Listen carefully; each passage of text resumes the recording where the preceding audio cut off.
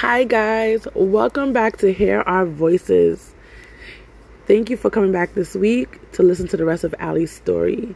Sit back, relax, get some popcorn, something to drink, and enjoy. And also, if I don't say it at the end, see you next time. Bye. Out of the system. So meaning when you come in, you cannot sign it back in and you need to go back to path Right. and And they start the put your whole stuff thing over. aside. Yeah. Yeah. And then sometimes you lose your things, or sometimes they end up throwing it away, or they don't know where they placed it, or it's always some kind of drama. So remember I told you that they never provided me with a dresser. So I went and I took it upon myself to buy this little chest thing from, it was like a bench thing, even though it wasn't going to fix the problem, at least it was something. And I got that because I figured, okay, I get this. And then, when I move, I can take it with me. And they did not allow me to bring it up to my room. They said, you're not allowed to buy furniture here. I said, well, how many times have I asked you guys for a dresser? I've asked you guys numerous times that I need a dresser. You guys are well aware of it. You guys brought me this little thing that is not a dresser. And when I bought this thing, they put it in a storage room for me downstairs. And when I moved, they couldn't find it. They lost my thing that I bought. Yeah. And I had been contacting them. I had been emailing them. I moved out in November and I've been contacting them. I went over there several times. They still could not locate it. I emailed like 3 or 4 different workers. I call them. You can't get in contact with anybody when you call. So you got to go over there. When I've gone over there, they said, oh, the worker's not here. The supervisor's not here. Like, it's like they're never there. And none of them respond to my emails. I'm like, what's going on? It's just a little thing. It's not a big deal. It's either give it back or somebody has to reimburse me. Right. Because I paid for that because they were the ones not doing their job, not providing me with a basic dresser is all I was asking for. They didn't provide one. And I went and took it upon myself to buy something. That's what you need to be. You need to be proactive. And then they wouldn't allow me. They said, no, you can't bring that in. And they put it in a storage closet somewhere and lost it. Or probably somebody stole it. I think somebody stole it. Yeah, One of the staff probably took it home like, oh, she's not going to be needing this. She'll forget. Like, thinking that I'll forget about it. But they need to pay me for it then. They need to cover the charges for it. Exactly. Yeah. That's crazy. That is really crazy. So with everything, 3 years, did they, at the time, was your son in school? And did they make you go close to the school that he was going at the time?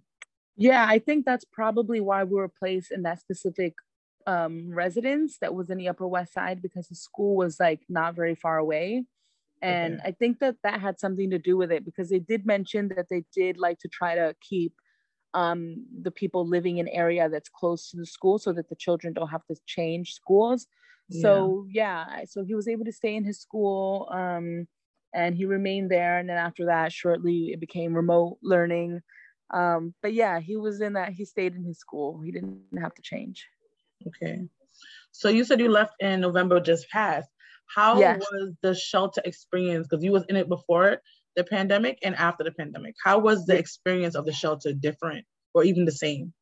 The difference was that they weren't coming to our rooms as much to do the checks, but they wanted us to do like take pictures and like email it to them and do all this extra stuff. And I'm like, look, I don't have time for this. Like, this is not my job to take pictures.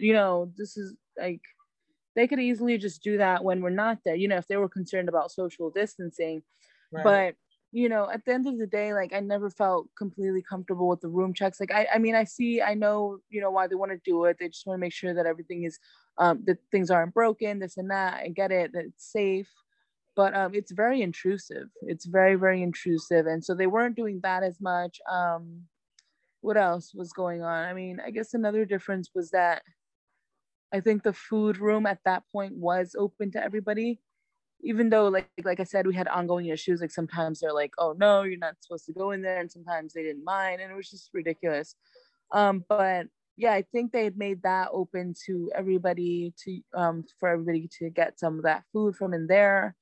And I think that was really it. I mean, they did help the students who were going to do remote learning attain iPads from the Board of Ed.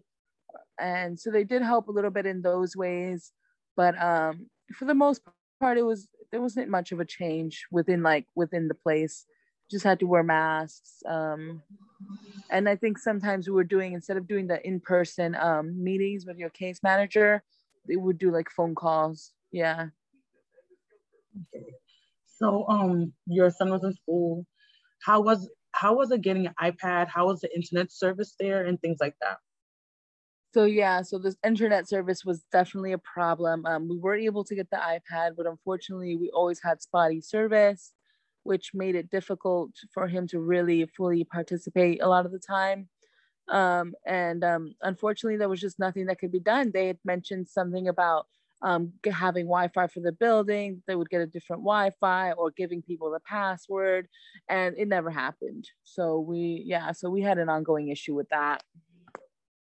Did he ever like, do you think he's on top of his learning, or you think he's behind because of this situation? Or did you try to help him your best way to make sure he got the work together? So I did try to help him my best. I do feel like he was behind, but he is a very smart kid. So even though he fell behind a little bit within the assignments and the classwork, he did well enough, and he was able to pass his grades this year. So he is moving on. He moved on both times. So yeah, he did struggle with doing work that had to be done on the iPad and like within Google Classroom or within like the programs that they were using for school. Yeah. But he still was able to do well enough to pass his grades. That's good. That's definitely good.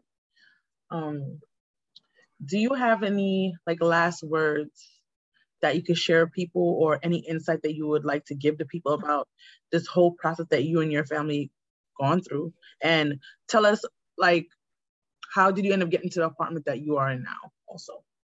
Okay. So at the last minute, I was asked to fill out some paperwork for this development where I am now.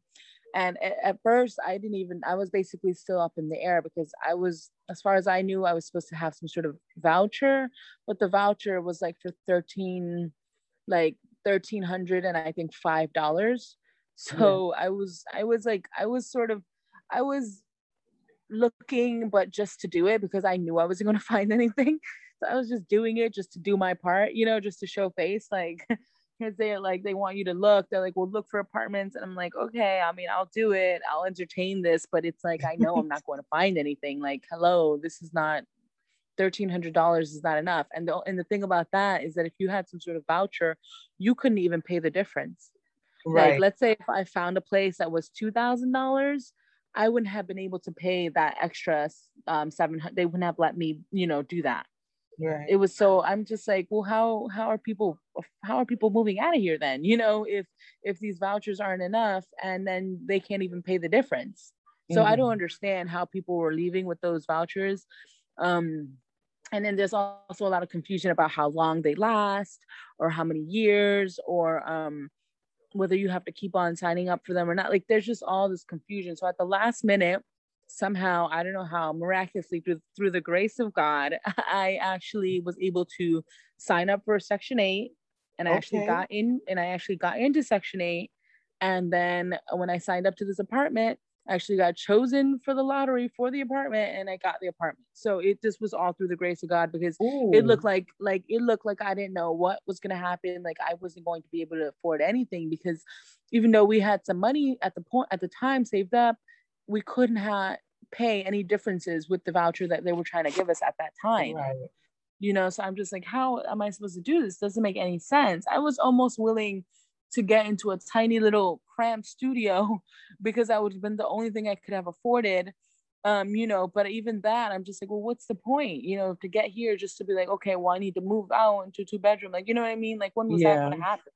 I was just going to basically go into a place that was the same exact size and yeah, sure, I would have had a little more freedom, but I would have been cramped. It's like, so I really didn't know what I was going to do at that point until, miraculously we were able to get Section 8, we were able to get in here. And then actually right before we were supposed to get into here, Corona hit and that kind of put some stuff on pause.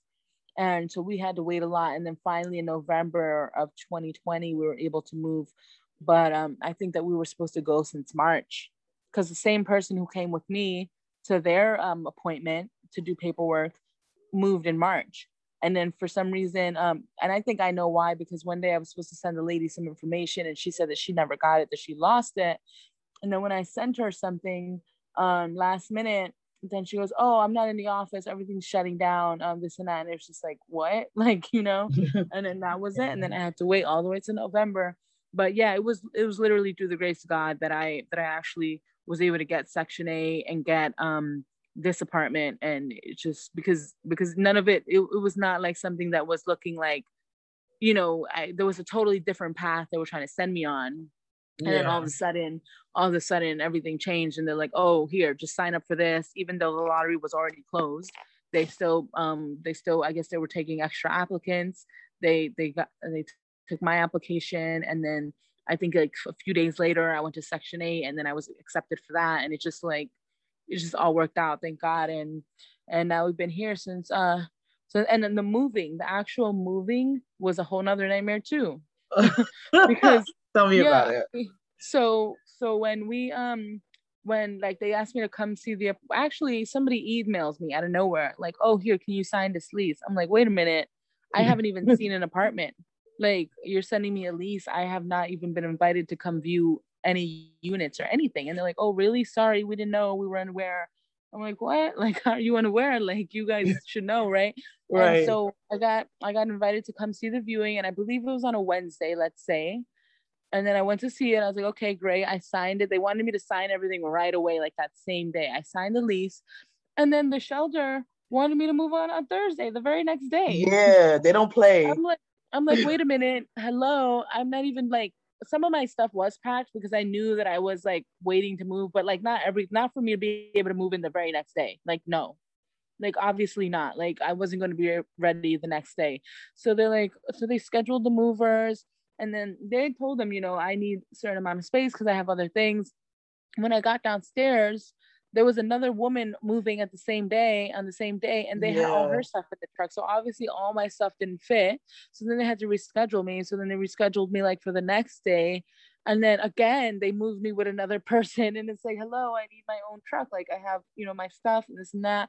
And so that was a whole nightmare, because instead of them trying to just wait, at least to the end of the week, or at least till Monday, because I would have had that weekend, they were trying to rush it. And then, mind you, we're not ready. And then even one of the workers from the moving company came up to see, and he saw that not everything was packed. And he's like, well, she's not even ready. And then they kept scheduling it, for the very next day. And it's just like, hello, can you please give me time? Nobody's helping you. It's not like they come to help you to pack. You have to do everything on your own. Mind you, I have fibromyalgia syndrome, and that was very difficult for me to have to do everything on my own. I had to drag the bags downstairs on my own. At one point, only one elevator in the building was working, which was an ongoing issue where the elevators would work a lot of the time. It was an 18-floor building, 18 stories. Oh, wow. We had 2 elevators that were for the residents, and then there was a staff elevator, but the staff would always use the residents' elevators as well. So they were always full. Yeah, and a lot of the time only one elevator would work. There were a few times where no elevators were working.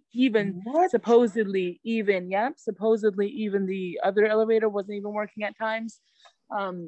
So that night, of course, because my luck, I can't have it all that good. So when I had to move my stuff, only one elevator was working. And I'm up and down. I lived on the 14th floor, bringing my things down, dragging my things down in plastic bags. And it was just a whole nightmare. And we also, because we had storage, but that was a whole nother issue with the storage thing. We never received a like a furniture allowance, a furniture grant. Yeah, we never got that. You should have went back to them, because they say the same thing to me. I went back to HRA numerous times, and they finally didn't give me the full amount, because for me and my daughter's like $1,200 you're supposed to get. I'm getting the half of it, $600. I said, I'll take what I can get. And I went to like, the charities, and I think Canberra, to get other money and stuff for my apartment. Oh, that's really nice. So was there a reason that they told you? Was it the same thing, like because you had storage or something? I had storage. Yeah, that's what they told me.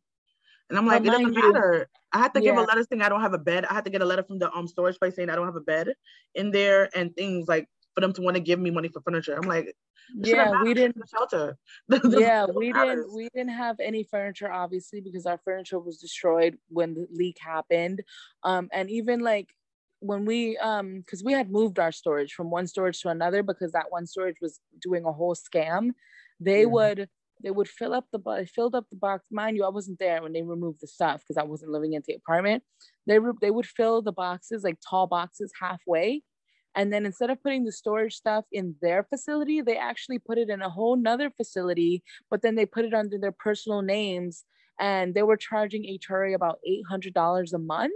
When, mind you, it was only worth like maybe half of it. And the boxes, like I said, they were only halfway full. They filled them halfway so that it could take up more volume, but it was tall boxes. And a lot of the stuff they took was like completely destroyed. It was stuff that was in the room destroyed. I'm like, can't you tell this is garbage? Like, nobody was able to call me like to see that, like, obviously this stuff is not. So it was a whole scam. So because of them, because of that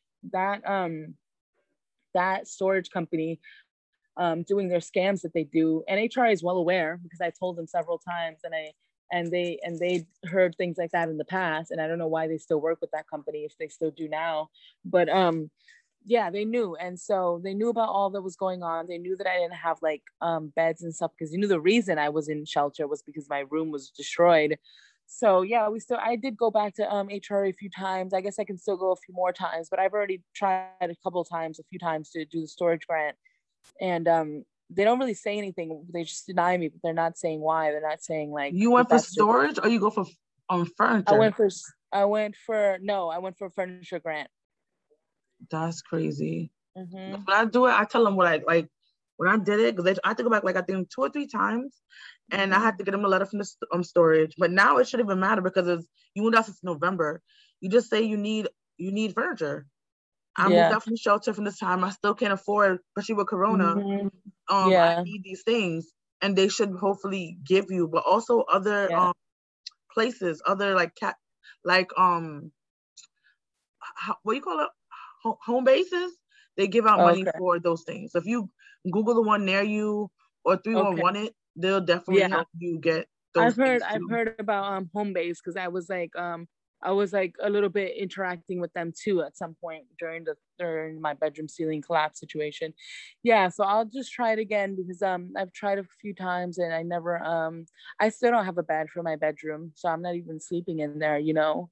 Yeah. And so I'm just like, right now I've got a sofa with a sofa bed in it, because I didn't want to get like just like some cheap whatever quickie bed, just like for now, and then when I find what I really want or can afford it, then get it then, because then it's like, well, what am I going to do with this other thing if I purchase it? You know, I don't like doing that, like purchasing things just out of like quick necessity, but then you don't really intend on keeping them, you know, or you don't want to keep them, or it's not really what you want. Like, it's just a waste of money, it's a waste of time, and it adds to the pollution of the world. So I'm like, I'll just wait till I really have the bed that I want.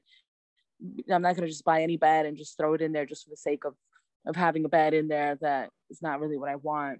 Right. Yeah. That's crazy. This story was like a roller coaster, from the ceiling to the past to everything. It's just, I'm happy you got a place for you and your son. Yeah, thank you. You guys can be relaxing. I hope everything else works out for you towards that. Is amazing, you know? And to know that she got out and that everything is good now. Like, it's not as the way she would want it to be, I would say, but it's better than being under the thumb of them watching you every minute and just being annoying and being a pain, to be honest. Yeah, it's not right. I think one main thing is like the staff who choose to work in shelters or in that kind of environment, they really, really need to learn and assess the situation, really, because I really don't know for sure what these people's experience is or their personal life experience. But if you don't know how to deal with a person who's been through trauma, then you're not in the right place. You're not doing the right job. Because the first thing you need to assume, if you're going to assume anything, is that these people have been through a lot of traumatic stuff within the past few months.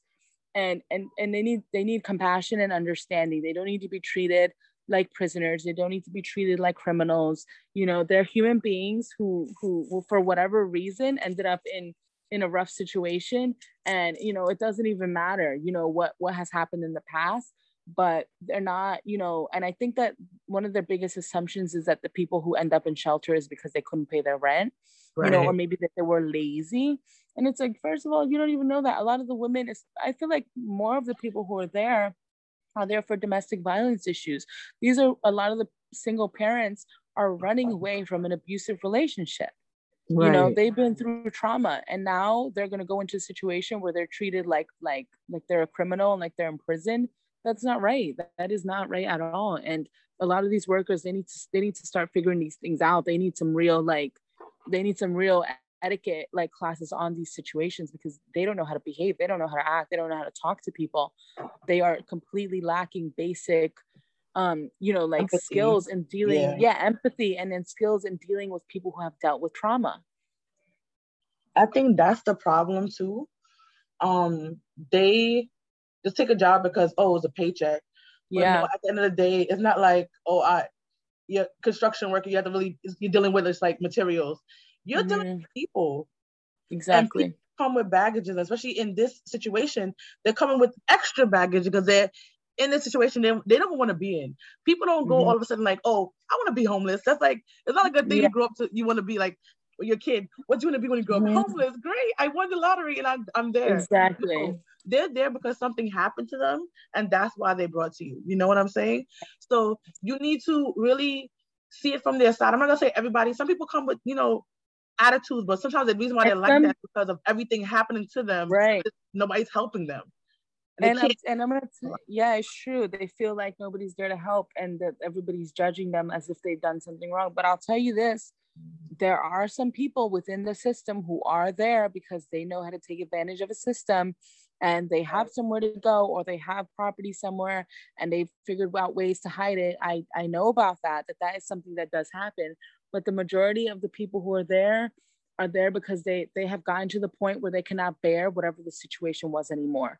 Whether it was them struggling to pay their bills, their rent, whether it was them struggling to stay in a relationship that was abusive towards them or their family, and it's not usually something like when you come in, when the people who are going into shelter, especially the domestic violence families, this is not like something that just happened to them. Like they got punched once and they decided to leave. They've been most likely dealing with it for years before they finally got to the point where they're like, you know what, I need to leave. So this is not like little trauma that just, was something quick that happened one time. This is usually something that they have been dealing with for years. And unfortunately, the children are the main ones who are suffering from this. And to see their families and their parents in a situation where they don't have control, that's not something that a child should be witnessing. A child should feel safe with their parents, feel safe in their home environment, and and feel that people who are around are kind people who are willing to help when that's their job to begin with. Right. That's definitely true. That's so true. But do you have any last words that you would like to tell people? No, I just hope that if there's anybody out there who is dealing with those kinds of struggles, that they can just find peace and find a way to escape bad situations, and there's some people who remain in something for that sole reason, that they don't want to end up in a shelter. It's better to end up in a shelter now and get it over with than prolong the suffering and then still end up in a shelter again later, like anyway. Yeah, definitely. So some people like try to wait things out, and they stay in situations just because they want to avoid a shelter. It's like, look, you might be making yourself suffer now and then still have to go to a shelter anyway. So it's like, you know what, if you see like that's something that's probably going to have to happen, it's better to just get it out of the way now. Do it now and get your own home and get your own space, and do not allow yourself to suffer in a situation that you don't want to be in, that isn't safe for you or your family. Right. Definitely true. But guys, I hope these stories inspire you to treat people better and to be more understanding and more empathetic. I hope these stories really open your eyes of how the system has definitely failed a lot of people. I hope these stories just make you think a little bit. And if you could help somebody out there, or anybody who needs to get resources, they can come to this podcast and really get things to help them make their life better. So thank you so much for listening to Hear Our Voices. Come back next time to hear more stories and also get updates on different resources that they have out here in New York City. And if you want to share your story and want to be inspiration to the people, you can definitely email us. It'll be in the description box of this podcast. And thank you guys. See you next time. Bye.